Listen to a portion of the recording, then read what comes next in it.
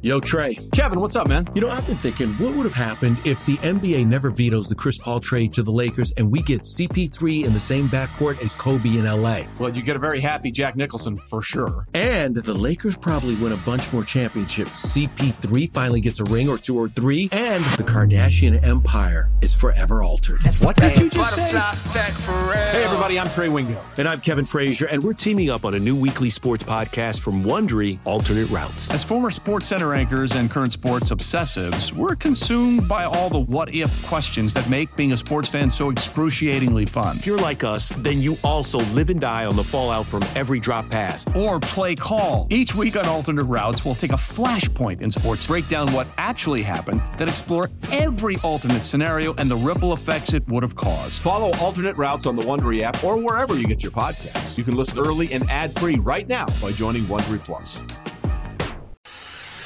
It's that time once again on NFL Sunday.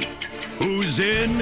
Who's out? Impact betting and fantasy for basically every single player. Actives, inactives on You Better You Bet Countdown to Kickoff. All right, Countdown to Kickoff rolls on here. Ken, I was looking for one other piece of information, which I now have. Sure. Damar Hamlin inactive again for the Buffalo Bills. Okay. So which doesn't really impact like betting around the game today, but impacts like comeback player of the year market. Do you have anything you want to say on Hamlin in that market before we move on? I mean, it's just it feels like a little bit of delaying the inevitable. I think he will be active at some point this season, just almost for the story itself, like play in one game at least, or play on special teams, record some snaps, with obviously all the stuff that's followed him through the offseason, making the roster and everything. But yeah, just if you listen to our show during the week, he is a big favorite to win comeback player of the year. And although the story is incredible, and if he plays, it's remarkable, and they can definitely honor him a lot of different ways this year. He's also raised a bunch of awareness for CPR and everything. It just doesn't seem like he is actually the most likely player to win comeback player of the year. And everyone just kind of thinks this is like a done deal and everyone's just going to vote for him. And I just think that's very unlikely. So the players that I've targeted in that market are Matthew Stafford, Baker Mayfield, and Chase Young. If you price shop them, all of them are 30-1 or better at different sportsbooks still right now going into today's games. Chase Young got bet a lot yesterday, but you can still find pretty big prices on him. I would say it is an award opinion that I am the most confident about. All right, that is comeback player of the year, Damar Hamlin, again, inactive today for the Buffalo Bills. We'll start with the Saints and Packers, actives and inactives. And Ken, I want you to jump in here with market analysis of this game because this is happening in real time. As we told you in the last segment, Christian Watson and Aaron Jones are both out today for the Green Bay Packers. Both had practiced on Friday. Neither will play. I think the beneficiary for Green Bay in their passing game is Jaden Reed over the middle of the field, Green Bay's rookie slot receiver. A.J. Dillon will be the Packers' lead back today. I think he's brutal. I would never bet any props on A.J. Dillon. I think he runs like he's in molasses. I think this is a big deal for the Packers to once again be without Watson and Jones. And it's not just those two. Left tackle David Bakhtiari is also out. Elton Jenkins is on IR. He's going to miss some time for the Packers on the offensive line. And number one cornerback Jair Alexander, who presumably would be in shadow coverage of Saints number one wide receiver Chris Olave. Alexander's out also. Ken, what do we have here in the betting market with the Saints and the Packers? And then I'll run through the rest of the actives and inactives. Yeah, it was so funny because we did this almost as breaking news in the last segment that those guys were all not going to play for the Packers. And just to kind of pull back the curtain, usually when you look at an odds board on Sunday, a couple hours before the game, a lot of times you'll see movement that will precede the inactives. Like you'll see a couple games get bet and you'll be like, well, why is that? And then the inactives will come out and you're like, oh, that's why it got bet. It's very rare to see the market almost just have to react wait, what? Who's out on Sunday? At least during the middle of the week, this happens all the time. And so I say that because there was no market, the tweets come out, Green Bay's without all these players for 3 to 4 minutes. Nothing happens. Couple books pull the number, but every book that keeps the number open, it's just still Packers -1, Packers -1.5.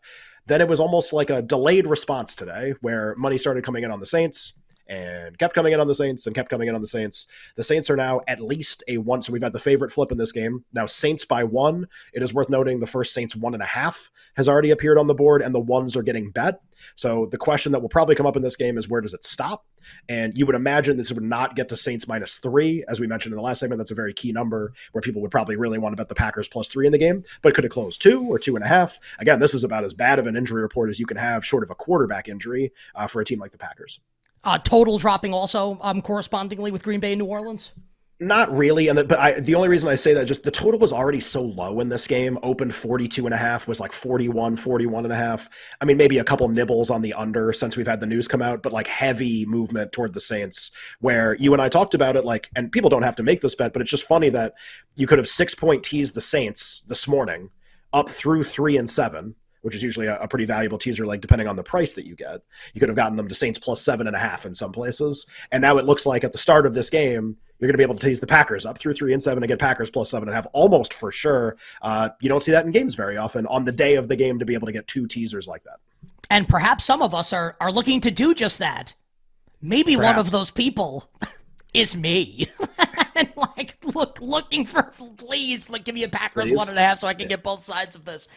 Ken, another game. Let's go to the next game we'll do for actives and inactives, where you could have potentially done this at some point over the week as well, is the Chargers and the Vikings in Minnesota. So Austin Eckler is out for the Chargers. We knew that a couple days ago. Joshua Kelly will be the Chargers' lead running back today. And I know some people might be off Josh Kelly because last week he bombed against Tennessee. Just say, the Titans' defensive fronts and the Vikings' defensive front are not the same. They're not the same thing. So, like, I'm not saying Josh Kelly's going to have 200 yards rushing, just that much better environment for Josh Kelly to succeed today against the Vikings than it was last week against the Tennessee Titans. We got a big-time surprise inactive here, and I guess it's only surprising because of his salary. J.C. Jackson's inactive today for the Chargers. He's a healthy scratch. Remember, the Chargers gave him that huge money contract in free agency, signing him away from the Patriots. Looks like this was another, like, the Bill Belichick thing here. Great with the Patriots and terrible elsewhere. Jackson is a healthy scratch, and you might hear or read that and think, wow, like, bad news for the Chargers defense.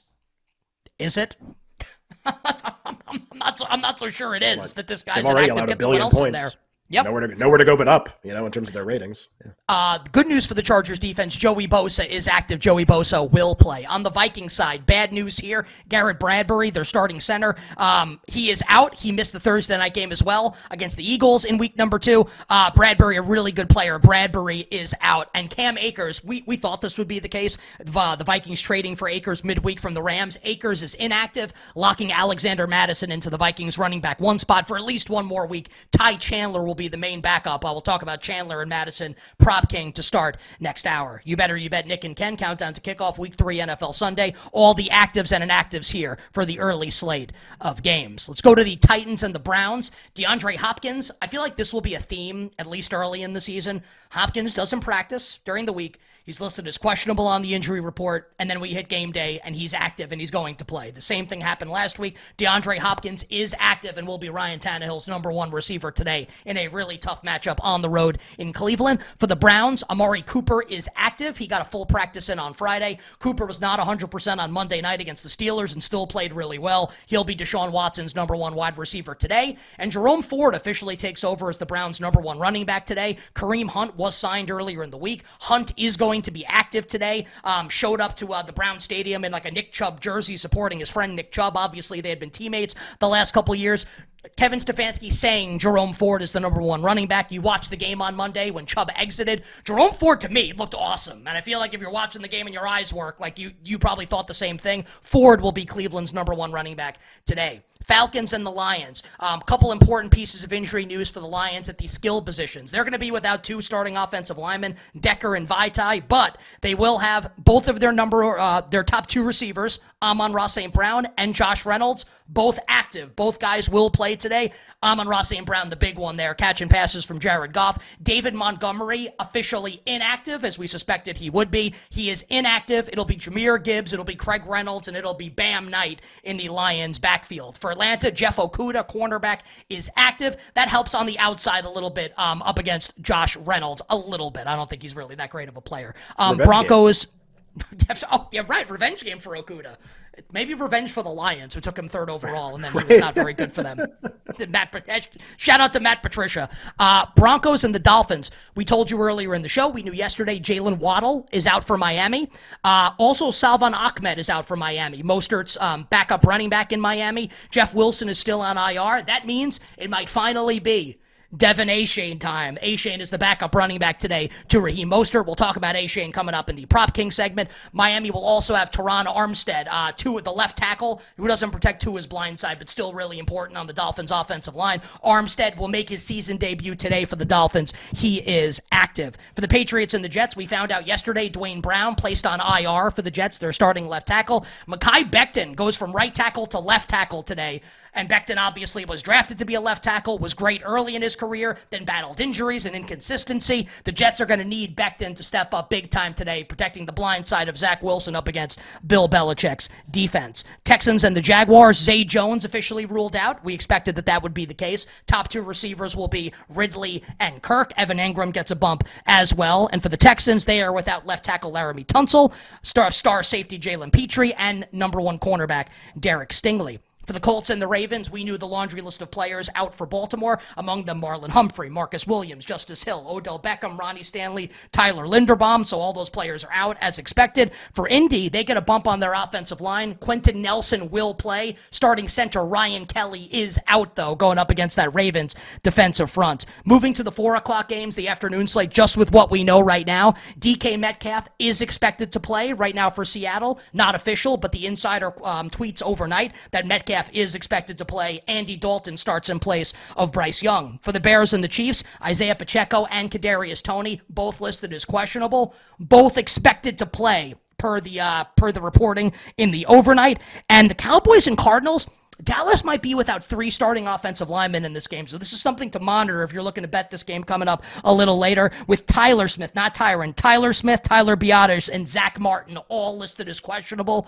for the Cowboys. Something to keep in mind, monitor that as we approach kickoff of the afternoon slate. And then the Steelers and the Raiders coming up tonight. Jacoby Myers missed week 2 with a concussion. He was awesome in week 1 for the Raiders on the road in Denver. Jacoby Myers going to be back in the lineup tonight for Las Vegas, helping Jimmy Garoppolo, Devontae Adams, and the passing game in Vegas. And those are, for what we got right now, your actives and inactives thus far, Ken, for week 3 NFL Sunday. Thanks, buddy. Yeah, pretty good run through there. A lot going on. In terms of the betting markets, we always like to see, can we marry some of these line moves with some of the injury news you gave out? I think, a lot of people thought Baltimore was already going to be a very injured team going into that game against Indianapolis. Colts got bet a lot of the week. That's still hanging out at Baltimore 7.5. We mentioned Houston had gotten bet a lot this week. That's still kind of like hanging on to 7.5 for dear life. And just to update real quick, the Saints and the Packers game, we talked about how that got bet up to Saints 1.5. Seemed like it might keep going. Board's been really quiet on that game in the last 5 minutes. So you got the original injury move. Oh my God, the Packers are going to be without Watson and Aaron Jones and Bakhtiari and Jair Alexander. What's going to happen to the point spread? Well, the Saints did become favorites. Packers were a small favorite. Now Saints are 1.5. But that looks like maybe all it is. Looks like maybe not a lot more movement going on in that game, at least not yet. And the total is still very low in that game, 41.5. Just a subjective conversation to end hour number 1. Do you think the Saints should be 3-point road favorites with all these guys out for Green Bay? I don't like the idea of Saints having to win by margin to cover a bet if they couldn't do it against Carolina on Monday Night Football. So and that's like the worst team going right now, even Arizona. So 2.5 I think is okay. Basically just needing them to win with a little extra built in. I think 3 probably too much.